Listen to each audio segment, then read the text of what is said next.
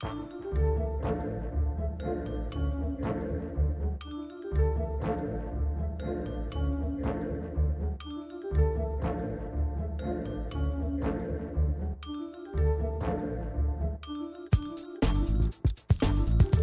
everyone, I'm Wendy Muse, creator of the Left Pocket Project, a platform that brings you the history of leftists of color one swipe at a time. And this is the Left Pocket Project podcast. Before I start, I wanted to read a few nice things people are saying about the podcast. For example, someone included the Left Pocket Project podcast as one of, quote, some leftist podcasts you should listen to, alongside some of my fellow podcast comrades in arms. Another person called episode 10 of the Left Pocket Project podcast on leftist student movements in Ethiopia great, while another listener noted that the episode, quote, blew her away. Someone commented on the project as a whole, saying that the Left Pocket Project was, quote, one of the coolest things I've come across in a while, an online effort to recenter people of color and blackness in leftist discourse and social movements. Looking forward to it unfolding. Another listener noted, I supported Left Pocket Project on Patreon. It's good, fam. Which reminds me, you can show your support by going to patreon.com/leftpoc and donating $1 or more a month to show your appreciation and to help keep the show afloat. And on that note, on with the show. For today's episode, I'll be speaking with Seattle-based writer, historian, and filmmaker Sean Scott. Sean's work has appeared in Jacobin Magazine, Sports Illustrated, and the film journal Senses of Cinema. He is the author of the 2015 ebook, Something Better, Millennials and Late Capitalism at the Movies. He's also a writer for City Arts Magazine, where he has a bi-weekly column about popular culture and late capitalism called Faded Signs. Sean has also just released a book entitled Millennials and the Movements That Made Us, a cultural history of the U.S. from 1982 to the present, which we discuss in depth here as well as much more. So today I am speaking with Sean Scott. Sean, thank you so much for being with me. Hello. Thank you for having me on.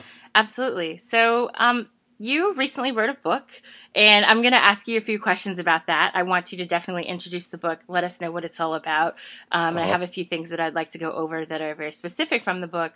But first things first, I heard of you for the first time actually on Delete Your Account a few weeks ago, or maybe even a week ago. And you were talking about some of the issues that you've noticed on the left and the progressive left, more so than what we normally see in the news as the left, or in other words, the Democrats, right? You pushed us a little bit further than that. But you were talking about some of the issues regarding race, identity, branding, and the like that you covered in an article that you wrote recently in Defense of Call-Out Culture, it's called, for City Arts. So I wanted to just start by talking to you a bit about that article and some of the arguments that you make. And then I wanted to transition into you actually introducing the book and telling us a little bit more about the book, which is coming out today as we're recording this, which is Friday. So first of all, if you could just introduce the article to us and what your primary thesis and arguments are within it, and where do you think they fit in terms of looking at the left as it moves forward?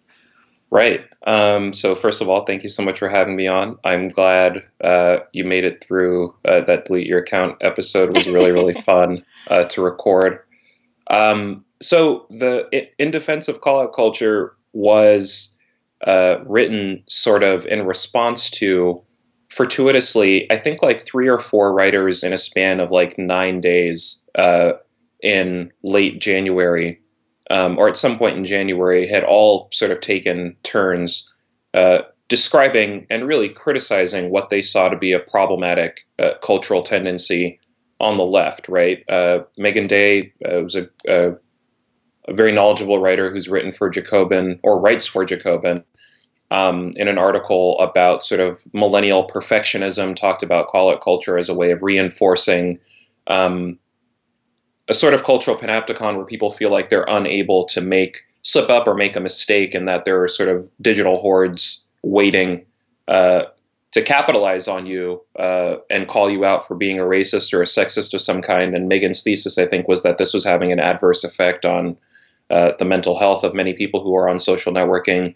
Katie Herzog, who's a writer here in Seattle, where I'm based, for The Stranger, wrote a piece that really took on the problem, as she saw it, of call out culture head on, and really framed it as something that was stifling dissent and disagreement among the American left, broadly defined. And there's another piece that I'm having a hard time registering. Oh, Amber Ailey Frost wrote another piece that sort of mentioned it tangentially, or at least touched on an article that was pretty formative in a lot of these criticisms of call out culture, Mark Fisher's Exiting the Vampire Castle. And so I sat back and watched, after the first one, I was like, okay, I see that that's been said. Then the second one comes out and it's like, I'm starting to feel a type of way about this. And by the time I read the third one, I think that's where the urge to push back really, really came. And so in defense of call out culture, which is what I wrote, partially to sort of summarize a lot of these arguments that the other three writers had relayed, but then also to try to contextualize this broader discussion about call out culture and to situate that in a broader history of the American left post 1968. Saying that we've actually been in a situation before where people who we thought of as leftists criticized people who were a little bit further left or who were maybe on the identitarian left, groups like the Black Panthers, maybe more radical groups like the Weather Underground. And many of those people fled the coalition that had really been the governing consensus in the post-World War II period. It's the way that you get sort of a very vivid neoconservative movement of people who had been formerly who had formerly marched with Dr. King and been champions of civil rights struggles. Very, very suddenly, by the time we get to, say, the middle 1970s, sort of joining into Richard Nixon's appeals to the silent majorities, ways of stigmatizing sort of the long-haired radicals on college campuses, and just a general sense or a general sort of defection, I think, of white American leftists or former leftists in particular who were sort of not able to stand the heat, if you will, of a fomenting anti-war movement, a fomenting civil rights movement that was suddenly more preoccupied with questions of poverty and redistribution than it was with formal civil rights discourse. And it seemed to me that a lot of the writers, maybe without knowing it, some maybe while knowing it, who were talking about call-out culture and saying that, the identitarian left and people of color on the left are maybe a little bit too sensitive, going a little bit too far in calling out racism, maybe in calling out sexism, calling out ableism. And I think it's important to realize that the left has struggled historically to hold on to all the tools that it has needed to hold the most privileged members of the left accountable. And that it seemed to me that a lot of these articles that were sort of being rehashed in these arguments about call-out culture were really functions, knowingly or not, of a certain reactionary tendency that we've seen turn into neoconservatism before. Mm-hmm. I mean, it's interesting because when I had seen, similarly to you, I saw all these articles popping up, and I recall listening to other podcasts and reading other texts related to it. There were lots of people who were sort of positioning themselves as like acolytes of Mark Fisher, which is interesting. And I think in ways that, like, I personally don't have any gripes about Mark Fisher, but it became, it sort of, everyone was coalescing around this one article and sort of turning it into the new Bible of the new left, right? And right. I think there were certain aspects of that piece that are certainly worth keeping in mind and that are very salient, and especially in pushing us to consider that sometimes things do go too far. But at the same time, if this becomes the end-all be-all of the discussion about what the left should look like and how it should be inclusive on its face, right, then that poses several problems. But I appreciate that you went into it and you really sort of broke down some of not only the problems with his article so much, but more the problem in the response and the use of the piece and the ideology within the piece expressed within the piece to sort of silence other parts of the left. But on that note, what's interesting about your book is that you actually open with one such person who's very active in calling out certain problems on the left, and that person is Marissa Johnson. So your book, which just came out today, Friday the 23rd, is called Millennials and the Moments That Made Us. And I wanted you to talk about that, of course. We're going to talk about it for the rest of this podcast. But Mm-hmm. I think it's really interesting that you chose to open with Marissa Johnson, someone who is rather polemic to some degree for some people on the left. And I think particularly, during election 2016, for those of you who may not know who she is by name, she was one of the protesters who went up on stage during Bernie Sanders' speech in Seattle. And if I'm not mistaken, that speech in Seattle was about Social Security and Medicare, Medicaid. Right. So when I saw it happening, I said, and I was out of the country and I saw this, and there were aspects of it that were left out, context that was left out. But upon first viewing, I said, it's kind of odd to me that we are focusing so much on Black death that we're not talking about what it means and what it takes to sustain Black life. And by that, I mean, for example, there are people who are lower income, who are Black. There are elderly people, there are disabled people who are Black, who depend on things like Social Security and Medicare, Medicaid to survive. And so my question is, how do we fit this form of call out, which I think is valid, within a larger question about what the needs of especially lower income people of color happen to be? And then finally, why did you choose her? And I'm fascinated about this because, as I said, she can kind of be, as much as I respect her too, I think for some she sort of triggers a certain response. And I'd be curious as to why you had her write your foreword.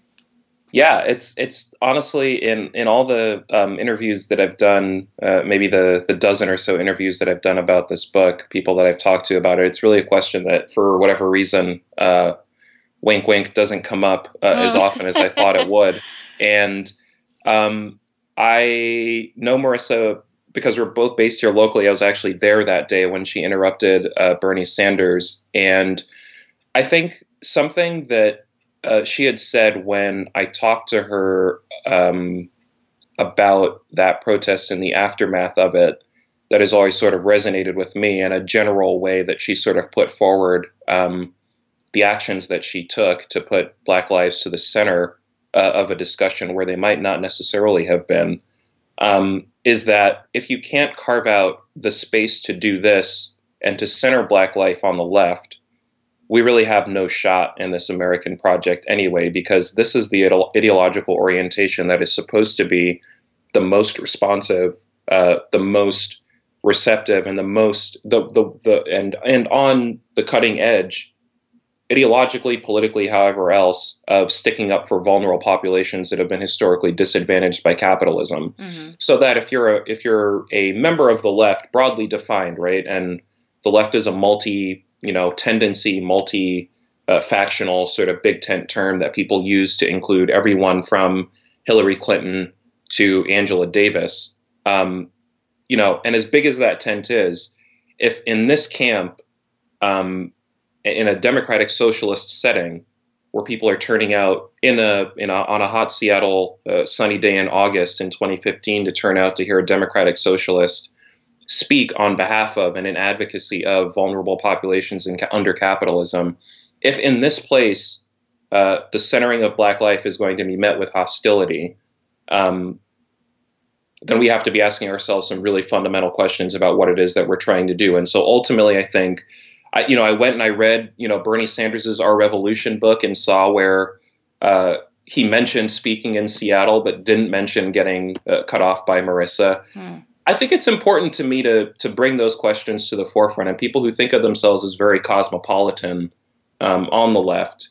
I think you sort of get the sense of where the extent or limits of people's radicalism really is when you bring out somebody who's holding down a very, very clear ideological and self-presentational sort of gambit that puts Black women at the center, puts women of color in specific at the center of political claims. And that's kind of a litmus test for where the rest of the left camp needs to go. I think it's also sort of this question of we've seen so many dog whistles from Black politicians, Black intellectuals, Black authors who make use of all the social and intellectual capital of affiliating with the Black freedom struggle, but with the other side of their mouths sort of let you know that they're not really actually going to be there for you when the temperature turns up a little bit too high. Or from white progressives who sort of let you know that they might go on Arsenio Hall and play the saxophone, but when it comes down to it, they're going to announce the crime bill at Stone Mountain, Georgia, a Ku Klux Klan stalwart. Mm-hmm. And so those symbols matter. So for me, it was important to get Black people on the cover of my book. It was important to get a book that looked like it was designed after a Black Lives Matter sweatshirt, to have a Black author be the foreword for the book, so that even if sort of the general Black Socialist Project is the launching pad and the rest of the book goes out of it, we know what the grounding or the basis for this is, just based on some of sort of those early symbols that you get introduced to, and also as a result of Marissa's reputation and her strength as a writer in the introduction. Right. And it really is a beautifully written preface here. One of the things that she says that really stuck with me, and I'm going to skip around a bit in terms of the quotations, but she notes at one point, "Nothing is as we thought it was or as it should be," and later says that the realities of my life contradict the ideals and aspirations that I was taught as a child. Not only was I steeped in the propaganda of meritocracy against the background of worldly circumstances that proved otherwise, but then she goes on to explain, her interracial family was seen as a symbol of progress, but at the same time, she was noting all of these things that were still behind. So in a lot of ways, her introduction is very much a quintessential packaging of what is happening for many millennials, which is we have a lot of hope, and I think we were raised to have a lot of hope. And you talk about some of those socio-historical underpinnings, which we'll get to in a minute. But we're raised with this sense of hope, but at the same time, we're met with so many disappointments, just based on the sort of economic issues that we're facing, racial issues that we're continuing to face. And I think it's a really sort of splash of cold water on our faces that, what we're taught in school, what we're taught in our own families isn't quite the way things work out in the end. So, yeah, I mean, I think it's a really good way of sort of setting up your argument and what you go on to say. So Speaking of your book, let's get into the meat and potatoes of it all. Can you tell the audience a little bit about first of all, what made you write this book? And then secondly, just sort of what the basic premise of the book is. Yeah. So this book, I want to say creative sort of nervous system for it was formed in late 2014, which many of us are going to remember, I think historically, as sort of the time where we watched on television as Mike Brown's killer went unprosecuted. The killer of Eric Garner, similarly exonerated of all charges. It was a period in time where the GOP was sort of cementing what eventually became its successful presidential run 2 years later. And somewhere in the middle of all that, I personally turned 30. And so it was a pretty, very, very heady, sort of momentous time. And for me, I think it was the experience of watching, in specific, the experience of watching, I think it was a football game where the St. Louis Rams were playing. Maybe it was Baltimore, maybe it was New Orleans. But in any case, St. Louis was playing. They were on the road. At the same time that they're sort of, switching over to CNN to look at whether or not protesters in Ferguson, the outskirts of St. Louis, were going to burn the city to the ground. Mm-hmm. And just this sort of high-low experience of, on the one hand, American entertainment and the Rams playing on a Monday, or maybe it was a Thursday night. I know it was in the middle of the week, representing the city on the road, and then back at home, a situation that was so obviously an outgrowth of caste prejudice and the American caste system of race. I think for me, that was where the creative nervous system of the book was sort of formed, in that I thought that if I could find a way to mix sort of that extremely ephemeral and ultimately trivial sort of sports spectacle with the tremendous weight of the actual realities of a place like St. Louis in this late capitalist context, that somewhere in that vertigo and in that creative tension, I'd be able to spin out something that was at least an entertaining read. As I sort of started to peel back the layers on sort of started to do a little bit more deep internal work on what my motivations were as a writer and what personal well would I be drawing on, to have a compelling narrative in this book and not just something that was creatively interesting. To me, I sort of fell back on a lot of early experiences that I had as a millennial, someone who was born in 1984. My earliest memories in life are of sitting alone in front of the television, just sort of internalizing a lot of the pop culture that I saw, not quite knowing at that point in time that there was a reason why I was sort of forced to be at home alone by myself in a situation, a neoliberal context where double income households were sort of on the rise. And so it's somewhere in there that I think the book sort of started to come together. Now, the full title of the book, right, Millennials and the Moments That Made Us, A Cultural History of the U.S. from 1982 to the Present, the central argument is basically that over the last 35 or so years, capitalism has sort of undergone a few fundamental core changes that are reflected broadly in the popular culture that we consume, and that a lot of the popular culture serves to reinforce neoliberalism at the same time that some of it suggests ways out of it. So a lot of the book is a reconstruction of the ways that American movies, television shows, books, music, etc., serve to reconstruct and legitimate the capitalist status quo. I think that's very much the story of the first 6 chapters. Mm-hmm. And as we get into the latter 6 chapters, it veers a little bit more into the territory of thinking about ways that popular culture can suggest ways out of, or suggest correctives, or at least suggest ways of becoming more self-aware of that neoliberal context. Right. I think too, in your first few chapters, one of the things that I was interested in, as nerdy as this sounds, is actually with your playing around and really problematizing some of the definitions of millennials or millennialism, right? You go rather in depth in these first few chapters into how you define millennials. You discuss geographic boundaries as well. So even though this is a discussion primarily of the U.S., you sort of hint towards us that there is an underlying story about international millennialism as well, and something that's perhaps worth pursuing at a later date or in another book. But then you also talk about a lot of the socio-historical and economic frameworks that are also being engaged in this process, where you're talking almost entirely about pop culture. So if you could kind of lay out some of the theoretical background as well, that would be great.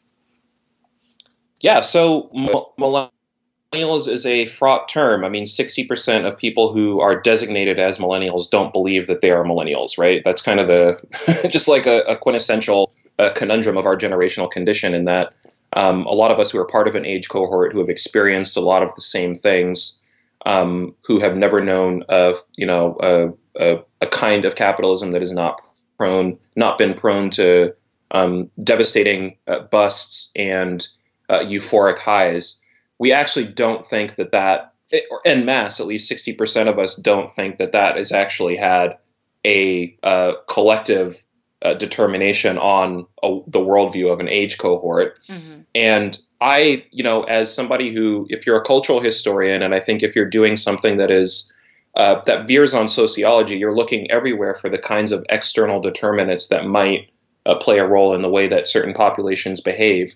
And so I try to talk about the ways that millennials, capital M, you can define that in a number of ways. I ultimately decide on 1982 because the guys that coined the term, Neil Howe and William Strauss, and did some of the first writing about millennials as such, that's when they say it started. There was a culture of overprotectionism in regards to American children that started in or about 1982 or afterwards. That was borne out in baby on board signs, that was borne out in a Reaganomic context, in an era of Reaganomics where big government was not mobilized to do much. One of the few things that it did in the 1980s was try to think about ways to expand Social Security to include children that were born into poverty. We saw a lot of different all sorts of ways that I cover in the first chapter of the book, and that attitudes towards childhood that had not been in place before about 1982 or 83 are suddenly there by the time we get to the end of the decade. Mm-hmm. And we can quibble on the dates, right?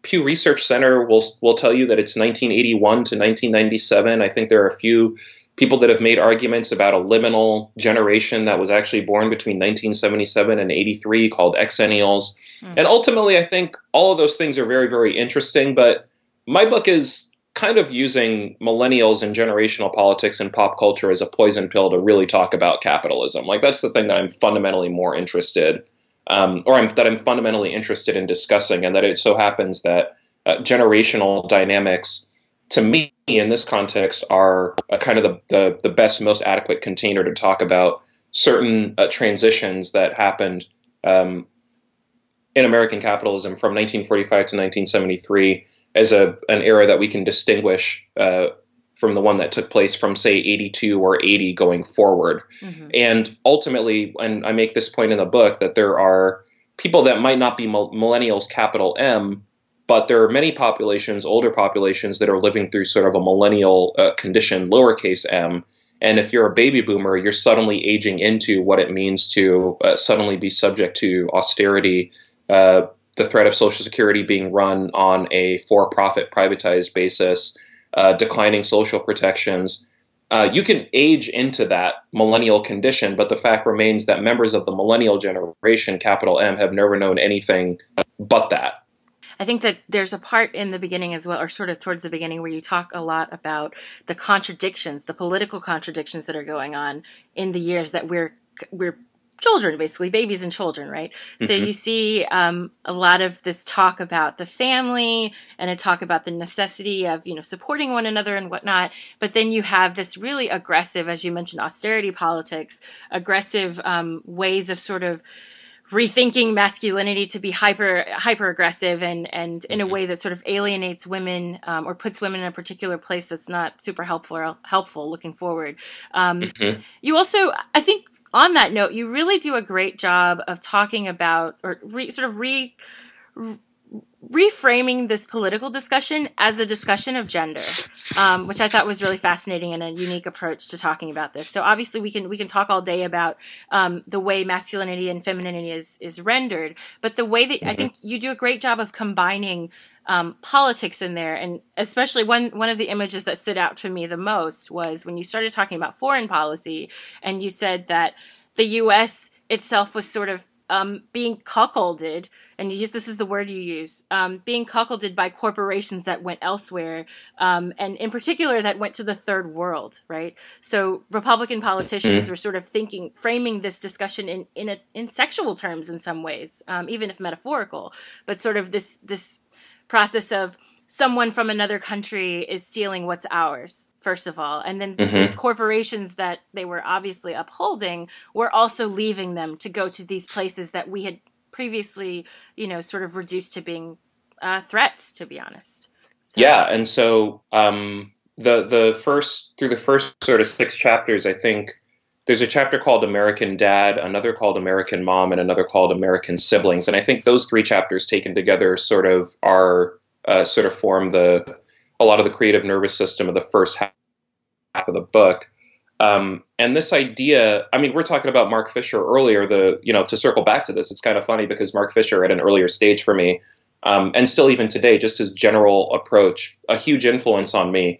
Exiting the Vampire Castle, I think, is something else altogether. But when we get around to talking about a book like Capitalist Realism, pulled quite a lot from that book as far as how to think about changes to capitalism in a symbolic sense. And I think that's where you sort of get this idea of, in the American Dad chapter, thinking about the ways that masculine overcompensation in response to the disloyalty of American corporations and sort of chasing after the private sector as the be-all, end-all of public life, that started to spin out there. I think in the American Mom section, it goes to a different place where we're thinking about the ways that American motherhood was being sort of redefined in a lot of different ways that I think suited the neoliberal project that had a need for women that were going to enter the American workforce and see it as a kind of liberation, even though it was probably going to be working for 65 cents on the dollar. Mm-hmm. And, it comes down to that American Siblings section, right? Talking about the ways that Generation X and millennials, there's a really complex interplay between those two. And that when you have double income households where parents are forced to do more working for less pay, there's a lot of cultural boogeymen that sort of spring up, and a culture of overprotectionism, overcompensation, fear about drugs and crime, and pornography in American entertainment. And oftentimes Generation X as a block was sort of seen as the problem kid, right, by the American mom and the American dad, like the kid that we corrupted because we were way too permissive in the 70s. And in the 80s, you get this back to basics movement that says, millennials, we're gonna bring this generation up to be really a generation of kids that are going to redeem the mistakes that we thought that we made with Generation X. And I think all of this I try to frame in the book as just basically a diversion from a larger conversation we needed to be having about giving families more resources so that maybe you didn't need to have both parents working, or that maybe we had a paternal leave system, cultural expectations that maybe expected more caregiving from American men, any kind of collective or social question about how to go about the problem of the kid in this neoliberalism context, which was a problem about millennials.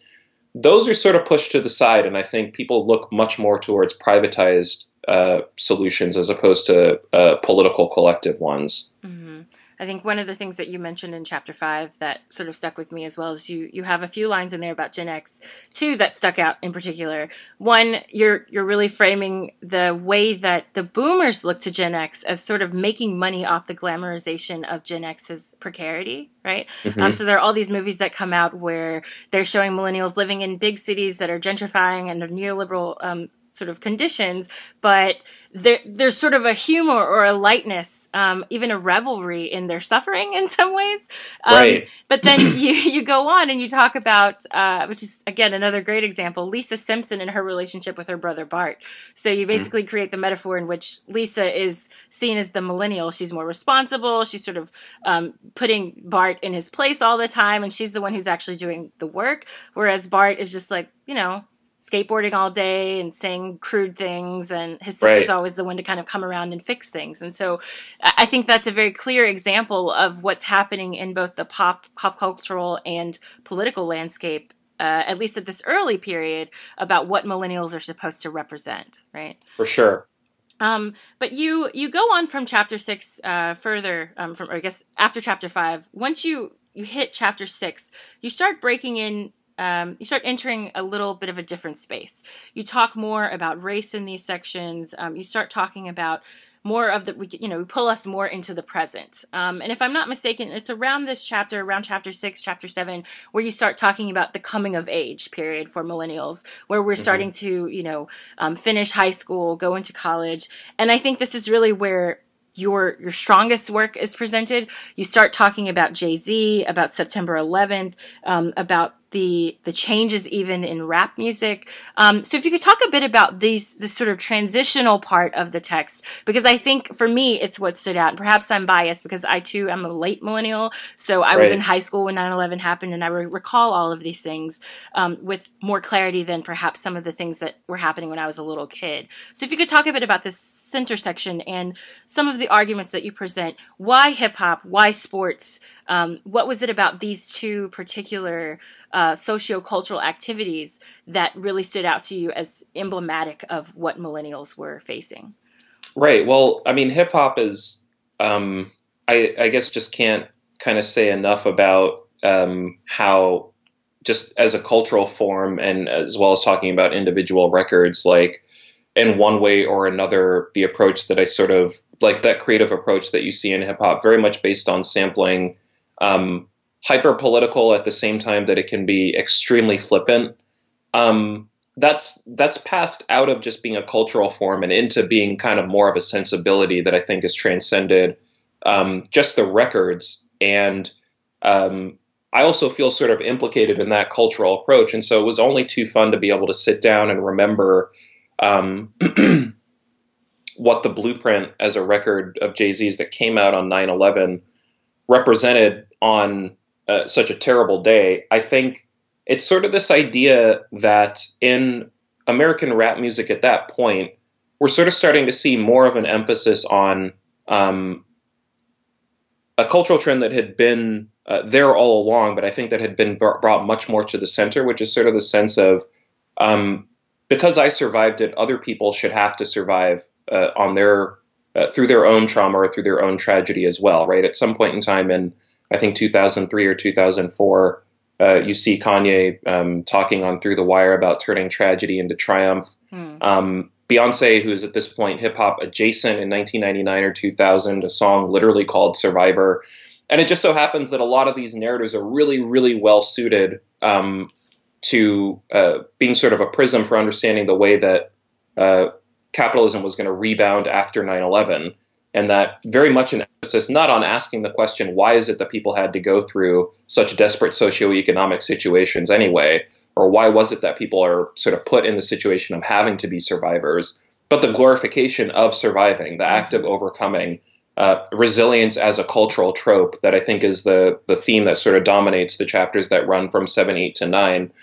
And I think that cultural sort of form, or that cultural gust, has as much to do with just sort of the dynamics of how people of color are disadvantaged under neoliberalism as much as it is the way that neoliberalism itself behaves, which is, as Milton Friedman would tell you, right, if you read the Shock Doctrine in many speeches that he gave going back as far as the 1970s, the idea of capitalism attaching itself to crisis so that it could then transcend those crises to emerge stronger, so that free market reforms could come out more at the forefront of American life after a recession, after a calamity, after a war, is really central to the way that neoliberalism behaves. And so hip hop occupies that really weird space where it's legitimating sort of the cultural values of capitalism at the same time that it's begging a lot of these more uncomfortable questions, right? Jay-Z is a very inside outside figure in maybe sort of the same way that Miles Davis was 40 or 50 years before him, at the same time being very, very comfortable in the home of this broader capitalist project, is all along asking a lot of questions that imply, even if they don't state, a sort of more radical politics. So that's sort of where those chapters from 7, 8 to 9, which were 7 and 9 in particular, I think some of the funnest to write. I could see sort that. of went. Yeah. I could feel it when I was reading it, because I said, oh, this is where he's really starting to deepen the analysis and bring in some things that I think are really salient and stuck with me visually as well. You know, I had a very strong mental image of what you were talking about in these chapters. Right. And I particularly appreciated your breakdown in chapter 7 of the timeline for 9/11. So this is super fascinating. I thought this is a great sort of rhetorical device that you use in the book.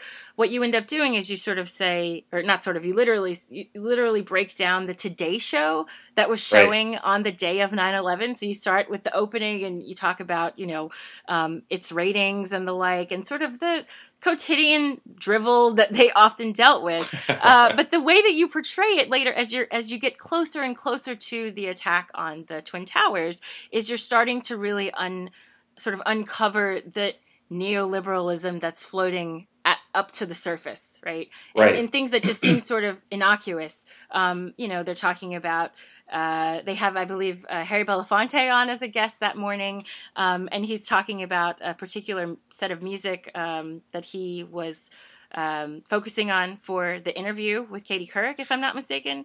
And you have a quotation there where you say, Black music, like the spirituals of the long road to freedom, which is the box set, I believe, or video that he was promoting, and the bombastic raps of Jay-Z's The Blueprint serve neoliberalism. If individuals from historically marginalized groups can rise to the ranks of pop culture prominence, capitalism is able to appear as an inclusive and fair social order that rewards hard work. Blacks who cannot become success stories are stigmatized as somehow personally deficient. And I immediately at that time also thought of, you know, what Michelle Alexander spends a lot of the latter half of her book talking about, which is this idea of Black excellence and sort of how it in and of itself is deceptive in a lot of ways, because we have these two contradicting messages. On the one hand, you have people suffering under deindustrialization, still recovering from the austerity of the 80s and into the 90s. And then you also mentioned, for example, all of the companies like GE that were laying off employees, although GE ironically would become super rich after the war started because they were a contractor for the war. And so you have all of these contradictions of massive success or seeming success on the one hand, people like Oprah Jay-Z, arguably, Obama. And then you have the reality on the other side that is a completely different story. People are suffering, and it's happening at the same time. But only one of those sides tends to be, well, I guess both sides are focused on, but basically one is used as a foil to the other. Why aren't you poor people getting your shit together and making it like the rest of us? Right. And it's something that W.E.B. Du Bois's birthday is actually today, and so I saw a few sort of clips circulating today. On Friday we're recording this, the 23rd of February, and it's something that he actually anticipated as early as the mid 20th century. He was sort of talking about what we now recognize as neoliberal narratives that elevate exceptional people of color who were able to transcend quote unquote race prejudice through their individual initiative. Mm-hmm. And as a socialist, he was, pretty blunt in saying that was a counter-revolutionary sort of cultural representation. It didn't help. He was not a fan. But yeah, I mean, I think the 7th chapter, the part where it's sort of going through and talking about the 9/11 timeline, it's like, it starts at like probably like 8 a.m. or something like that, and goes all the way down to the moment that the first tower is hit and through.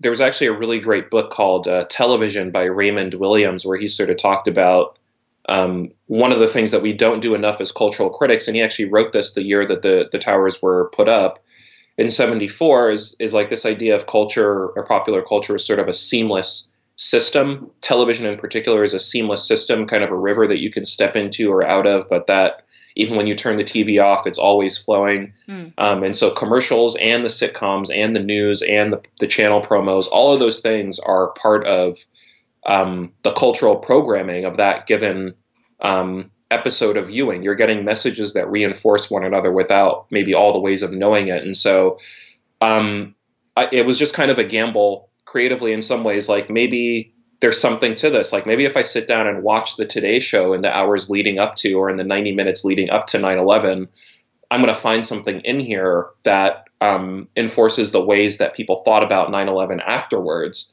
And within 15 or 20 minutes, it just became really, really clear that I think all the scholars that have been doing research about resilience and about Robin James, I think of in particular, who's written a great book for Zero Books as well. People who have done a lot of critical thinking about the notion of resilience in like Naomi Klein's The Shot Doctrine, they were super onto something because those narratives were everywhere to the point where there's a lot of stuff in that chapter that I had to kind of cut out, but that still kind of made the point, Yeah. I mean, it's so, I think like reflecting back on it, looking at all of this in retrospect, you really feel it and you see it. But I think at the time, because we're living within it, right? It doesn't, as you said, it's almost like this TV in and out where you don't quite, I don't know, it's so pervasive that you don't quite digest what's happening. And then when you can kind of look back at it and you see especially the aftermath and the consequences of this type of thinking and how poorly it works. I mean, it's completely a failure, right? And I think especially now, after a lot of what's gone on, towards the end of the Obama administration, and now we have Trump, I think it really kind of knocks some sense into people, into thinking like, okay, maybe things weren't as perfect as we thought. Maybe this type of approach to poverty, that we could bootstrap our way out of the situation that we were living through, maybe that doesn't quite add up. And maybe there are problems with that, despite the fact that there are people who look like us on the television screen who are singing its praises, right? Right. And speaking of Obama, who I can't leave out because you do have a chapter or several chapters where you talk about him. But again, some of the latter chapters you start to really talk about Obama. And again, this bootstrapping comes up in ways that I think for many of us who look to Obama as this hopeful figure, when you sort of look at the underside and you see some of the things that he was saying, again, in retrospect, it all begins to sort of make sense why we're in the predicament that we are today and still economically. There's a section where you talk about his relationship with Michael Jordan, which is really fascinating. You mentioned that he had actually asked Michael Jordan to help with campaign donations in 2008. But prior to that, he had made a statement. You say here, then Senator Obama had lambasted black children who spent their money on Air Jordan sneakers instead of books in an ESPN segment from 2002. And again, sort of the the early days of Obama we don't talk about as much, but within your book you show all the contradictions of his politics as well. So on the one hand, you have this kind of, this moment where he's basically taking a jab at poor people. And then in the other parts of the book, you have him sort of calling out some of the austerity measures and the like. So it's this double-sided figure that we can't, I think even in the present, sometimes it's hard for us to fully wrap our heads around. And I think you did a great job of at least laying the groundwork for thinking about that. Right. I think it's one of those things where I think the mixed nature of Obama's identity that people talk about, quote unquote mixed, is something that has been sussed through a lot more than the mixed nature, so to speak, of his ideological sort of bent as somebody who, on the one hand, pays as much tribute as he possibly can at every opportunity to civil rights struggles of the past, the symbolic march on Selma that he did in 2015 to commemorate the original march in the civil rights era. Sort of the praise that he has for civil rights athletes like Bill Russell and Fannie Lou Hamer, who he name-checked on the campaign trail in 2008, on the left hand. And then with the right hand, the fact that, the guy taught at the University of Chicago, which was like literally the petri dish for neoliberalism, and absorbed a lot more of those ideas than people give him credit for. I mean, people were trying to call it out in 2008. Like, I don't think you understand that on economic issues, we're not getting what we now think of as sort of the Bernie platform. Like, this is going to be a lot of race-blind, colorblind, rising tide lifts all boats sort of mentality. And when you get to the point where Obama's talking explicitly about how much of a fan of the free market he is in 2008, appoints a guy who eulogized Milton Friedman to his economic cabinet. All of those things, in retrospect, they become a lot clearer that we spent a lot of time focusing on the dual nature of Obama's black and white identity, where I think that that's an important story. I think an undertold story or an underemphasized story is the position that he occupies as somebody who has an intense awareness of civil rights struggle, who listened to Malcolm X phonographs when he was young, patterned his speaking style after him even, and then grew up to really reach the halls of American capitalism and become an exemplar of it, to such an extent that he turned around and said that people who were asking him to prosecute bankers in the aftermath of the Great Recession were wanting him to govern out of anger, and we need to take a cool-headed, more rational approach. I think all of those things, that part of it is, to me anyway, a much more complicated, less told story than sort of the way that we tend to focus more on his identity as the fulcrum of his presidency and his stature as a public figure. Right. And another less told story that you go into a little bit in your book that I think is really fascinating is one about the place or the role of money as compensation for racial and economic animus. You mentioned in passing, sort of in the same chapter where you're talking about Obama, that while you're working this sort of lowland job, I think you were no longer able to afford college, right? And you were sort of working to make ends meet. And you noted that you felt like the tips that you got were sometimes the attempts by some people who were tipping you to say, well, okay, he's clearly having it rough. Let's give a little tip here and there. It'll help compensate for whatever world problems there are. It's like this moment of charity where we can sort of fix things, right? Right. And while we're talking about Obama, I immediately thought of a lot of the dialogue that's been going on around Black Panther. So spoiler alert, I haven't actually seen it, but I've read a lot of the reviews. And if I'm not mistaken, one of the characters, if not Black Panther himself, right, forms an NGO or sort of like helps kids in poor neighborhoods in California at the end of the film. And a lot of people have drawn parallels between the Black Panther character and Obama, particularly within this his attempt to kind of give back, but in a way that's very superficial. And I immediately just thought of some of the things that you talk about here in your own relationship to money and charity at this point in your life. And we could obviously easily extend that to talking about the place of NGOs under neoliberalism.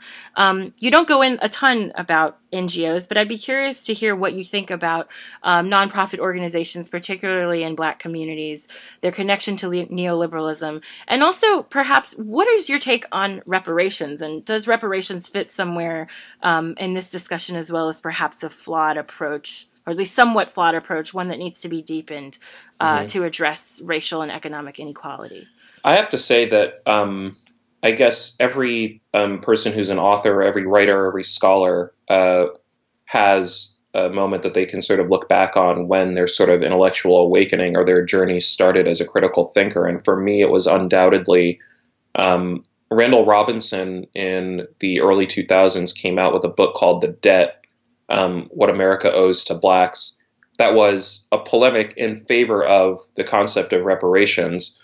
And part of it is the destination, but it's also the way that he sort of in that book went through all the ways in which the American social project has despoiled people of color, African Americans in specific, not just in the course of 246 years of slavery, but also talking about the aftermath of that, Jim Crow in the American South, and then also the impact that segregation, I think, has had on depressing Black wealth accumulation in this capitalist context, for me was incredibly formative. And so I think about the ways that we're sort of at a stage where we're not, our political imagination is such where we don't have much one, right? We're not really encouraged to think much in the direction of what can we do collectively to fix a collective problem that we created as a collective.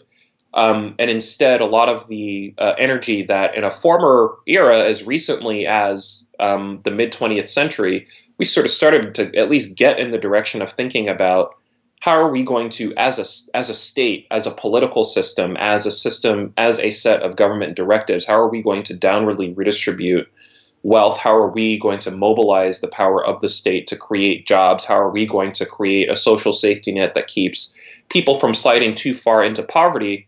And also, how are we going to create a tax ceiling that prevents American corporations from being able to get ahead at the expense of workers?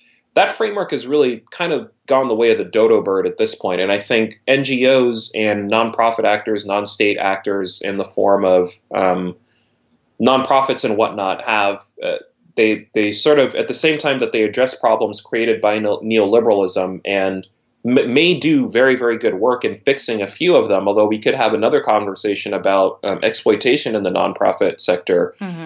They ultimately serve to reaffirm a few basic assumptions about how the state and capital are supposed to behave in regards to its most vulnerable populations, which is they're not, right? We have a general expectation that they're not going to do much. Institutions are broken. Capitalism is a flawed system. And so the best bet that you can really have is to just make as much money as you possibly can. And then when you get around to it, you give back, quote unquote. It's actually something that you sort of see a little bit in kind of the movie. I know we're talking about Obama and sort of the 2000s context, but I first started to notice this in like the movie Ghostbusters, the 1984 one, where it's like, why is this movie putting so much energy into letting us know that the cops can't do anything, the EPA can't do anything, the mayor is hapless? It's like all the institutions are completely bankrupt, and it just is up to what amounts to a kind of scrappy nonprofit team to just sort of put it together for themselves. Right. And so at the same time that they're fixing this problem, they're also smart businessmen. It doesn't work for me. I think the failures of that approach are pronounced and at this point pretty well documented, to where if you're somebody who's in the public eye and you're not talking about mustering the political will to do what we need to do as far as taxation is concerned, you're not advocating for workers to organize and struggle on their own behalves. I think we're talking about nibbling around the edges. We need to get pretty serious here about collective solutions. Right. And I think that there's a big part of your book as well where you talk about the focus of the individual, or focus on the individual under neoliberalism. And in particular, if we think about millennials, there's this fascinating trope that you talk about that comes up as well. So while on the one hand, millennials are demonized. They're shown as lazy and good for nothings, and they're all, going back to their parents' homes. They don't want to work, etc. At the same time, you have another narrative that comes up, and that millennials themselves are writing, saying, no, actually, we're struggling under the economic conditions that you left us. We're working for free half the time. We don't have, stable income. We don't have a safety net. And from that, oddly, in response to these calls for actual assistance and support on a systemic level, the response by the press is to sort of focus only on individual millennials that have made it and gotten super famous, gotten super rich, and sort of placing all of their bets on those particular individuals. Right. So those that you speak of in particular, one that comes up quite a bit, which you're more than welcome to go into because I think this is fascinating as well. You talk a lot about how LeBron James comes to symbolize certain aspects of neoliberalism as the sort of millennial hero. Right. And you also talk quite a bit, which gives us an avenue into thinking about feminism. You talk a lot about Aziz Ansari, although I think when you wrote this, it was certainly before the recent controversy about him. Right. But it's a precursor. And you also talk a lot about Drake. So if you could discuss a little bit more this idea of the sports figure, the rapper, and the sort of, I don't know, safe, quasi-feminist dude. I don't know what we would even call Aziz Ansari at this point, but other than a creep. I mean, right, the guy, even before all this stuff came out, they had him on in some interview or another where he was sticking up for Louis C.K., who even himself stepped down and apologized and said, I behaved in really, really terrible ways as a guy in 1980, and I think Ansari sort of went behind him and apologized, or was an apologist for him.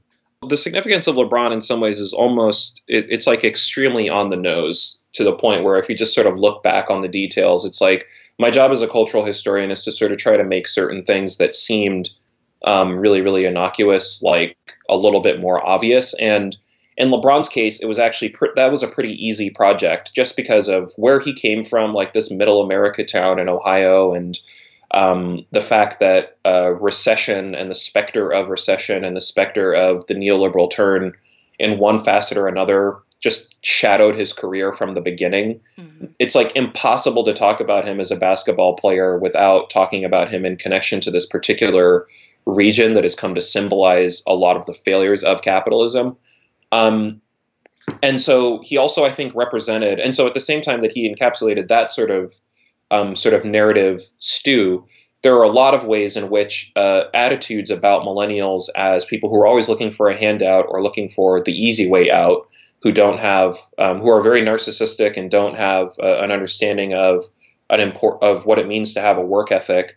All of these sort of general attitudes that have been levied onto millennials as we started to age in the 2000s, you really see those come to the forefront in criticisms that people have about LeBron James's career. So at one point in time, I think it's in section 9C of the book, like I just kind of try to get down to basics and talk about, this is what this is really about. Like this conversation about LeBron James and people talking about him being, somebody who doesn't have much of a work ethic and somebody who's a whiner is really a function of attitudes about how to apportion resources under neoliberalism.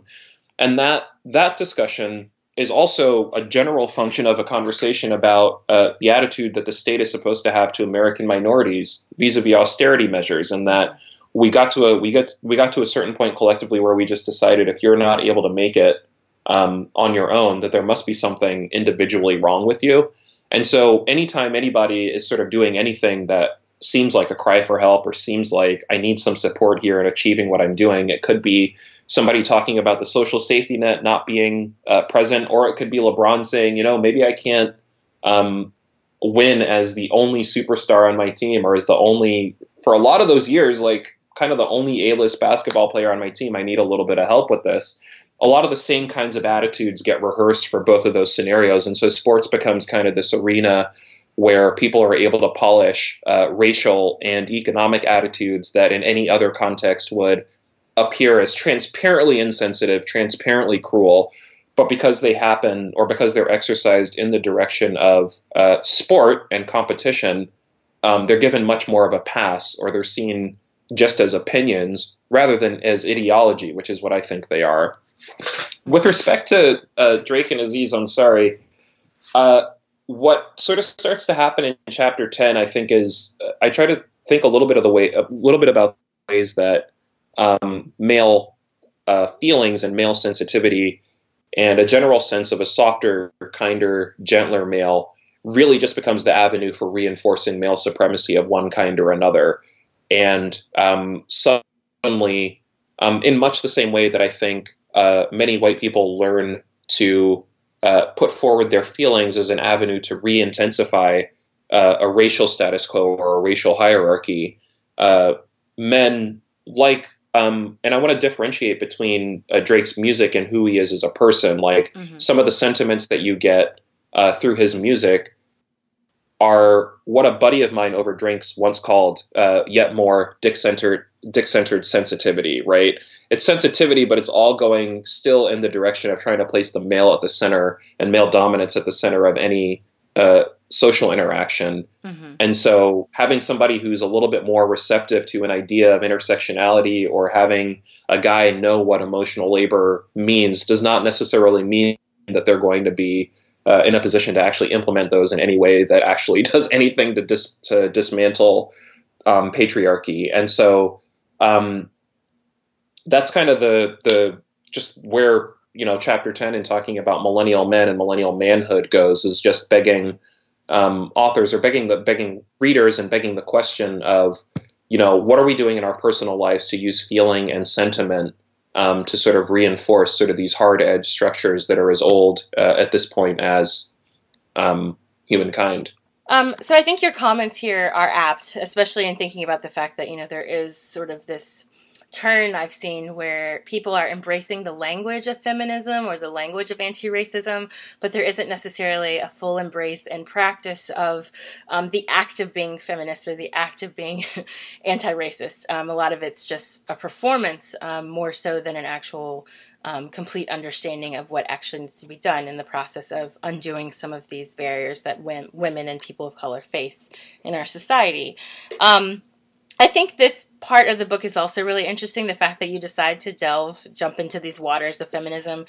You lean pretty heavily on authors like Andy Zeisler, who's been very critical of what she calls, quote unquote, marketplace feminism, or the use and co-optation of feminist ideology by neoliberalism to make it sort of this repackaged, consumable idea more than an ideology and way of life. If you could talk a bit about that. And then I'd also like to hear more from you about Hillary Clinton and some of the popular, at least nominal feminists that embraced her during election 2016. Right. And, this is, I think, some of the territory where I have the least amount of embodied perspective. And so I think making sure to do sort of my due diligence as somebody who has an intuitive sense of just the general ways in which the rhetoric of marginalized populations is sort of used to pivot into actually pretty retrograde measures. It was really important to me to sort of go out and to augment that sense with people who have actually done a lot of the work. And so Andy Zeisler's book, We Were Feminists Once, was hugely influential for me in this regard. More broadly, I think Kimberly Crenshaw's writing about intersectionality is sort of a shadow over this entire chapter. And so it was sort of through and also I think about Arlie Hochschild's work in the earlier 1980s, in particular her book, The Managed Heart, where she coins the term emotional labor, which I'm sure had been pointed towards by scholars of color and women of color before then. She sort of puts it in a single volume sort of sense in this book and in The Managed Heart. And so it was sort of through doing that research and sitting and living with the subject matter that I sort of started to arrive at more of an internalized sense where it was not necessarily there naturally, because it is not an embodied experience that I inhabit in much the same way that I think I'm able to talk a lot more naturally about race in the United States, or the social position of somebody like LeBron James. I think there's avenue to relate experientially in ways that there were less of when talking about the sort of women in the context of American neoliberalism. all of that said, I don't say any of that to be an apologia, right? I mean it to say it's really a situation where I think, in much the same way that you can have sort of the rhetoric of the Black Power struggle get upcycled and reappropriated in ways that actually despoil Black life in some pretty terrible ways. It's also true that feminism as a cultural movement, one of the things that you lose when it becomes a cultural movement is some of that political gust. And so people think of it as something more that feminism more as something that you can buy, or some words that you can use, or sort of a way that you can comport yourself on social media, as opposed to a way of thinking about emotional labor, maybe ways of putting in a little bit extra, even a little bit of extra work in your interpersonal relationships to downwardly redistribute emotional capital that you might have as a man or as an able-bodied person. And so that's sort of where, and so that's kind of the general framework for Chapter 11, Millennial Woman, right? And then it's also trying to think about ways that popular culture calls attention to that condition, right? Thinking about pop music as pop music as praxis, right? The music of somebody like Solange, or the music of somebody like Cardi B, the poetry of somebody like Jenny Zhang, people that are women that are sort of in the public eye that are doing a lot to indicate that women are in just as much in need of care as women are used to throwing in the direction of men. Mm-hmm. And that also women are exhausted under neoliberalism, and because of it, as a result of having to expend certain kinds of emotional energy at work, and then actually do similar kinds of work at home. There's a great book that came out by Moira Weigel called Labor of Love. I think the subtitle's like The Invention of Modern Dating, where she like goes through and actually compares the experience of modern dating, and saying it's really not all that different from sort of the act of going on LinkedIn and trying to find professional connections, and that dating for many millennial women is kind of like a similar kind of requires a similar level of emotional labor as being an unpaid intern in the gig economy might. And so all of these kinds of ways that, you know, sort of the using the concept of emotional labor as sort of an avenue to talk about who tends to have to put in more kinds of care labor, and when that burden is put in, who is more disadvantaged as a result of labor becoming sort of emotional labor becoming a transactional piece. Like, what impact does that have on the mental health, material conditions, et cetera, of American women? And what does it look like when you have a generation of women who's really not known anything but that? So really quickly on that note, there was one part of the book where you talk about Ali Wong, who's a comedian, and she had I think she was on a TV show in the past, and then she recently did a comedy special for Netflix called Baby Cobra or something, correct? Right. Which I actually I saw a few years ago, and I don't remember much of it, but you talk a bit about how she has this sort of vulgar humor, and you align her humor with a lot of the criticism that people like Ariel Levy makes in her book, Female Chauvinist Pigs. You note in particular that Ali says she wants to lie down, not lean in. Which obviously, I mean, she's making a joke on Sheryl Sandberg's work, which has been panned pretty broadly by leftists and people who see it as sort of a neoliberal mantra for feminism. Right. But I thought this was interesting because, especially with all of this talk about how women have second, third, and fourth shifts, and then emotional labor and all these things on top of the general labor that we're performing now, that we are very, closely linked to the workforce, the formal workforce, I should say, not the informal. It's just fascinating because I'm like, I'm kind of with her. I'm like, I want to lie down. Right. I do want to take a break. I think that I didn't read her line so much as a critique of what Sheryl Sandberg is saying, so much as it is like, we are tired though, right? Like there is a degree at which you have to say, there's a point where you have to say, enough is enough. I need to relax. I need to have someone take care of me. I need to have someone do this labor for me. And she's pregnant during the sketches itself, or the comedy special itself. So it sort of makes it even more perfect that she's like, I just want to lie down. So. Yeah, no. And it's not the first time that, an obtuse guy sort of missed the joke and missed what was really being called attention to there.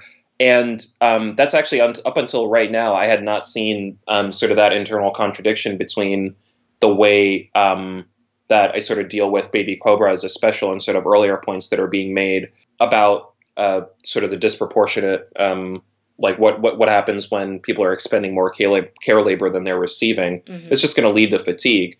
And so that's point taken. I think when Zero Books comes to me and says, your book is sold really well, it's time to do a second edition of this thing, that might be the first section that I go back in and try to do some rethinking about. So point well taken. I mean, it was sort of, I saw it as almost like so with all this talk about UBI, right? I think the idea of women's additional layers of labor in addition to their, 9 to 5s or 8 to 6s or whatever they are. Right. It's almost like a moment of asking for rest as that UBI, right. For those who don't know what I'm talking about, universal basic income, right? This sort of guaranteed financial safety net. I think for some women, myself included, sometimes we just want like an emotional safety net of just being able to relax and like not have to take care of everyone else. But yeah, I think this section about feminism is really interesting, and just like women's position in connection to neoliberalism and the ways that some women, especially some of the singers you mentioned, like Beyonce, like Cardi B, like Rihanna, like Nicki Minaj, all of whom sort of take center stage in this later chapter. It's really fascinating when you compare and contrast what their sort of social and political project is, even though it's often dismissed. The way that you sort of talk about that in contrast to people like Lena Dunham, who I would love to get your opinions on. You talk a bit about her in the book, but thinking a lot about, again, 2016 with Clinton and sort of what we were told about her as a feminist icon by these other women who fashioned themselves or have been fashioned by society as feminist icons. Where do they fit into this larger discussion, not only of millennialism, if you will, in the millennial historical moment, but also neoliberalism? We should be in a situation where we're critical of any kind of market solution to a public problem. I think we've seen enough of it. We've seen quite a lot of it. If you have to, nonetheless, we live in a capitalist context. And I think while we're still patronizing this context, while some of us are thinking about patronizing and matronizing it, and others of us are thinking of ways to dismantle it, even as we're stuck in the middle of it, sort of the best that we can do while we're consuming its symbols and consuming its spectacles, I think, is looking at popular cultural representatives that beg social questions and that beg a context or a set of solutions outside of the market-oriented, and start to enter into the social and enter into the political.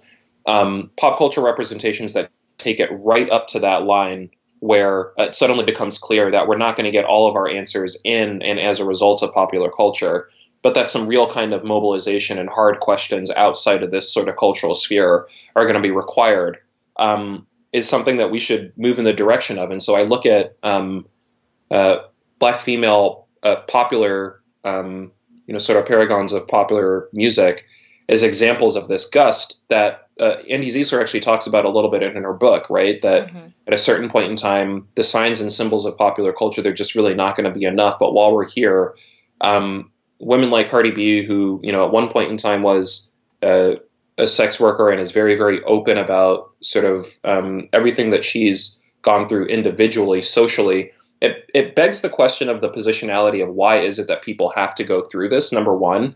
And number two, for people that are in similar straits and for people who have to make similar hard kinds of decisions, it's tremendously reaffirming and is itself a kind of care labor, I think, that people are not accustomed to receiving in their private lives. And so for many people who might not have the same embodied experience as somebody like Cardi B, or for somebody who thinks that Rihanna appears unprofessional, or somebody who doesn't understand why Beyonce is so mad all the time and, making visual quotations to the Black Panthers at the halftime show of Super Bowl 50, people need to get, there's a lot of comforting and coddling that I think we're sort of accustomed to receiving in the representations that we patronize, and that one of the reasons why these representatives of popular culture are so are elevated as much and venerated as much by their fan bases as they are is not for cultural reasons as much as it is for political reasons. We don't see many Black women who are able to speak openly about surviving domestic abuse. We don't see that many Black women talking about explicitly what it's like to be dependent on antidepressants, like the general riff that we were talking about with Ali Wong of just being tired. It's not something that we see represented a lot, and so it becomes a lot of these popular culture figures start to assume an importance that is really not merely cultural, but becomes political in ways that I think are actually pretty useful for asking larger questions about capital as is. Right. And I think that your discussion as well about, within the book at least, with regard to the place of identity as we move forward in politics is really important. So obviously we just talked about, Black women and their relationship with some of these questions of life under capitalism and life under neoliberalism in particular. I wonder then, and this is my final question, although I have many more to ask that I may have to just ask you off air one day. Awesome. But one of the things that I thought was interesting is, in this last chapter, I should say, you talk a lot about election 2016. And I noticed that Bernie is not super present in this discussion. You talk more about Clinton and Trump in the general election. Although you do admit that you yourself canvassed for Bernie. And like, I admit that I voted for Bernie, and I also, did some phone banking and things like that. But right. I saw him during the primaries, at least, as a lesser evil, but already a lesser evil because I see myself as pretty far to the left of him. Right. And I'm wondering then, what do you see happening for 2020? Some people have mentioned that Bernie is most likely going to run again. And at the same time, while we're hearing these sort of whispers of him perhaps running again, I'm seeing some people ramp up with their no discussions of identity. This is only about class, sort of this class reductionist take. Right. That is really surprising considering some of the unforced errors that he made in 2016. So I'd be curious to know what you think about the election space going forward and where you see millennials, particularly considering their rather disproportionate support of Bernie Sanders. Right. What do you see happening going forward with this? It's pretty wild. I mean, I think about the fact that at one point in time, Bernie had a tour of Southern colleges. He had a tour of like 7 Southern historically Black colleges and universities that he just like canceled at one point. Then obviously the optics of Marissa interrupting him, the optics of Marissa protesting during his speech, and then just the fact that he was not, I think, as forthcoming, and the language, I think, and the linguistic register that I think liberals are more adept at co-opting in regards to racial justice, did not come so naturally to him as a candidate. And so what you sort of look for is you hope that if you're on the actual left, not the nominal left, you hope for a number of things, right? You hope that these reports that we're seeing about Democrats spending more money in 2018, not just 2020, but 2018 as well, spending a ton of money in some areas, spending more money to defeat challengers from the left than they are to defeat challengers to the right. Mm-hmm. You hope that that's an unsuccessful project, number one. And number two, I guess more idealistically, you sort of hope that there were some internalized lessons that while we're stuck en masse with the Democrats, and those of us who are in DSA are building a social alternative, a socialist alternative that is going to be able to address our condition from the left, while Democrats en masse are sort of generally a repository for a lot of left energy, you hope that there were some lessons learned about why 2016 ended in a spectacular failure. And I guess it kind of just goes to the larger point that if anybody thinks that the reason why Democrats lost was because they spent too much time talking about police reform, they spent too much time talking about, differently gendered folks or the disabled, or they spent too much time talking about identity, I think that, a person who would have that line of thinking is really going to be in for a rude awakening when you just, take a look at even a nominal glance at how the Democratic Party historically has survived, which is exactly as a repository for the needs and addressing the concerns of the subaltern, to put it one way. And I guess I kind of hope, I look at, I sort of see Kamala Harris and Cory Booker sort of sitting out there, and I sort of just sort of loathe the idea that somebody like Cory Booker in particular right. is going to be able to occupy any kind of left space with any kind of credibility. But, I think a lot of times on the left, because things are so obvious to us and so clear and so formed in, years and years and hours of study and internalized parsing over our ideas, specifically POC leftist, it seems so obvious to us that this guy is a ruse. Right. But I think we underestimate the extent to which the optics and a little bit of rhetoric goes towards making somebody who is a suit appear like a man of the people. And I think that's what we're going to kind of decide in 2020. And the run up to 2018, I think, is going to be a real indicator for a lot of that. But I just can't talk about how happy I would be to see Cory Booker take an L, especially as somebody who has like still a little bit of a romantic connection, not to the Obama administration, but to the Obama campaigns and what those represented in the way of a promise. Even if it was very much a dream deferred, I think all of that rhetoric and all of those symbols of, we can sort of do this if we summon the political will, I think is important. And I think about a quote that Hegel had, or that Marx had about Hegel, where he sort of said that, all great historical events appear twice, right? The first time is tragedy, the second time is farce. I think the Obama years were definitely a tragedy, and I'm not looking forward to the farce of a Cory Booker presidency, if that's what comes to pass in 2020. Mm-hmm. I totally lied, by the way. I have one more question. This is usually what happens. Of course. I do have one more question, and it's based a bit on what you said here, but also what you've said in not only your book, but I believe in the article that you wrote as well, in Defense of Call-Out Culture. One of the things that you've mentioned is the fact that, if we are going to sort of pitch leftism to a specific group, why is our focus on that of those who are antagonizing the group that's already the base, right?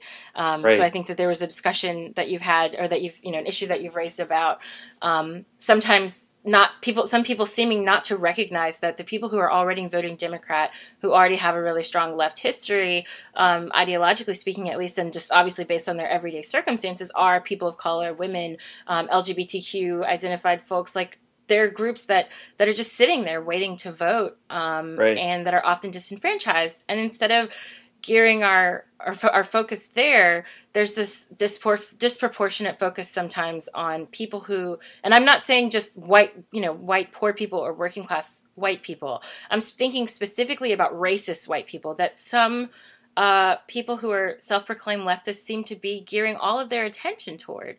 And I'm just trying to figure, you've talked about it. Can you explain a little bit more about your opinion on that? And then the final question is, where you think the left itself is going, if it's going to actually succeed in 2020 and beyond that, beyond the electoral sphere as well. Right. I mean, I think a lot we get all kinds of narratives about what it means to be an empathic individual in society. And I think that sort of pursuant to this idea of emotional labor, a lot of that tends to be expended by people who are disadvantaged in the direction of trying to forgive or cater to or appeal to people that really don't want to have anything to do with any kind of reconciliation at all. Mm-hmm. And it's a wasted effort. It's wasted political capital and political energy. I think about a book that an Obama campaign operative named Steve Phillips wrote called Brown is the New White, where he sort of explained that one of the advents of, again, the Obama elections, not necessarily the administrations, but the Obama elections as a set of coalitions between progressive whites who by and large get it, people of color, sexual minorities and others, that really, if you just spent most of your time sort of investing political capital and energy and getting that base to turn out and be excited about even merely social democratic reforms, we wouldn't necessarily have the need to be appealing to or pivoting to the center. But whiteness rears its head historically in very ugly ways, and it is also something that I think a lot of members of the left have exonerated themselves the responsibility of critiquing under the guise of being Marxists and socialists who put economics first. It actually is kind of another way of writing a bit of a moral blank check to be invisible, or rendering invisible and not having much analysis about populations that capitalism has disproportionately despoiled. And so that's a real problem. Do I pretend to be the person who's going to think about how to bring a lot of leftists who fall into that category to Jesus, and thinking about, hey guys, here's how you're going to have to, I really don't know what that looks like. I think for me, building a kind of solidarity with people who already get it and with people who need the most help is really the direction that we need to be sort of going in. And we're actually going to be rewarded electorally for doing that, because in this book, Brown is the New White, right? The guy makes the case, like, there are upwards of 4 or 5 of age people who are not registered to vote in the state of Texas, but presidential elections there are decided by less than 1 million votes routinely, so that if you turned out even half of that block or even a quarter of that block, what we think of as a deep red state would suddenly become blue. I think the problem is that the Democratic Party is an institution. I'm not talking about individual Democrats who might have good hearts and might even be in DSA. The Democratic Party as an institution doesn't want to make the kinds of promises in those areas that will enable them to win, because it's going to require them to pivot away from a kind of corporate politics. It's going to require them to make promises like Medicare for all. And that's going to be, that's just frankly something that a lot of Democrats really don't want to do. So it's not a question of Democrats being completely inept, or actually it is a problem about Democrats being completely inept, but I think it's also the question of, do they actually want to win on these terms, or are they more content to lose their way? Right. Well, and yeah, we'll see. We shall see. That's for sure. Yeah. Well, Sean, this is great. Thank you so much for your thoughts, and I hope that everyone who gets a chance to definitely reads your book very soon. It's coming out, as I said, today, Friday the 23rd. The full title of the book is Millennials and the Moments That Made Us, A Cultural History of the U.S. from 1982 to the Present. So make sure you cop that, and thanks so much again, Sean, for being with me. All right. Thank you. And thank you for listening to the Left Pocket Project podcast. Before I go, I wanted to include one more nice comment from someone who wrote about the Left Pocket Project online. She said, quote, "Honestly, if you're a podcast person and you're not listening to Left POC, you're screwing up, y'all." And I would have to say that I wholeheartedly agree. Whether or not you're a podcast person, however, remember that the Left Pocket Project is more than just a podcast. If you follow Left POC on social media, you already know this backstory, but here it is again just in case. I began the project in 2016 as the hashtag LeftPOC, which I started in response to people with large platforms ignoring or intentionally erasing the history of leftists of color who led and comprised leftist movements in the United States and around the world. Through the hashtag, I posted hundreds of books about Left POC so people could learn more, but later expanded the hashtag into an interactive educational project, better known as the Left Pocket Project. In addition to the work I do with the Central Podcast, I also run all the social media accounts where I post articles, books, and interviews about Left POC throughout history and in the present, in addition to featuring a Left POC of the Week, in which I spotlight one person or group's involvement in leftist movements. And now, I've joined forces with Richard, aka Progressive Green, on Twitter to bring you Reading Revolution, a new series of the podcast in which he and I discuss the work written by Left POC and the thinkers who inspired them. Be on the lookout soon for the first episode, in which we will discuss Fidel Castro's 1953 speech, History Will Absolve Me. Alright, so that's all for now. Be sure to follow and interact with the Left Pocket Project by searching for Left POC, and that's LEFTPOC, wherever you get your social media fix, and to listen, subscribe, rate, and review the Left Pocket Project podcast on Spreaker, SoundCloud, or iTunes. And finally, of course, to show your support on Patreon by going to patreon.com/leftpoc. Thanks so much again, and have a good one.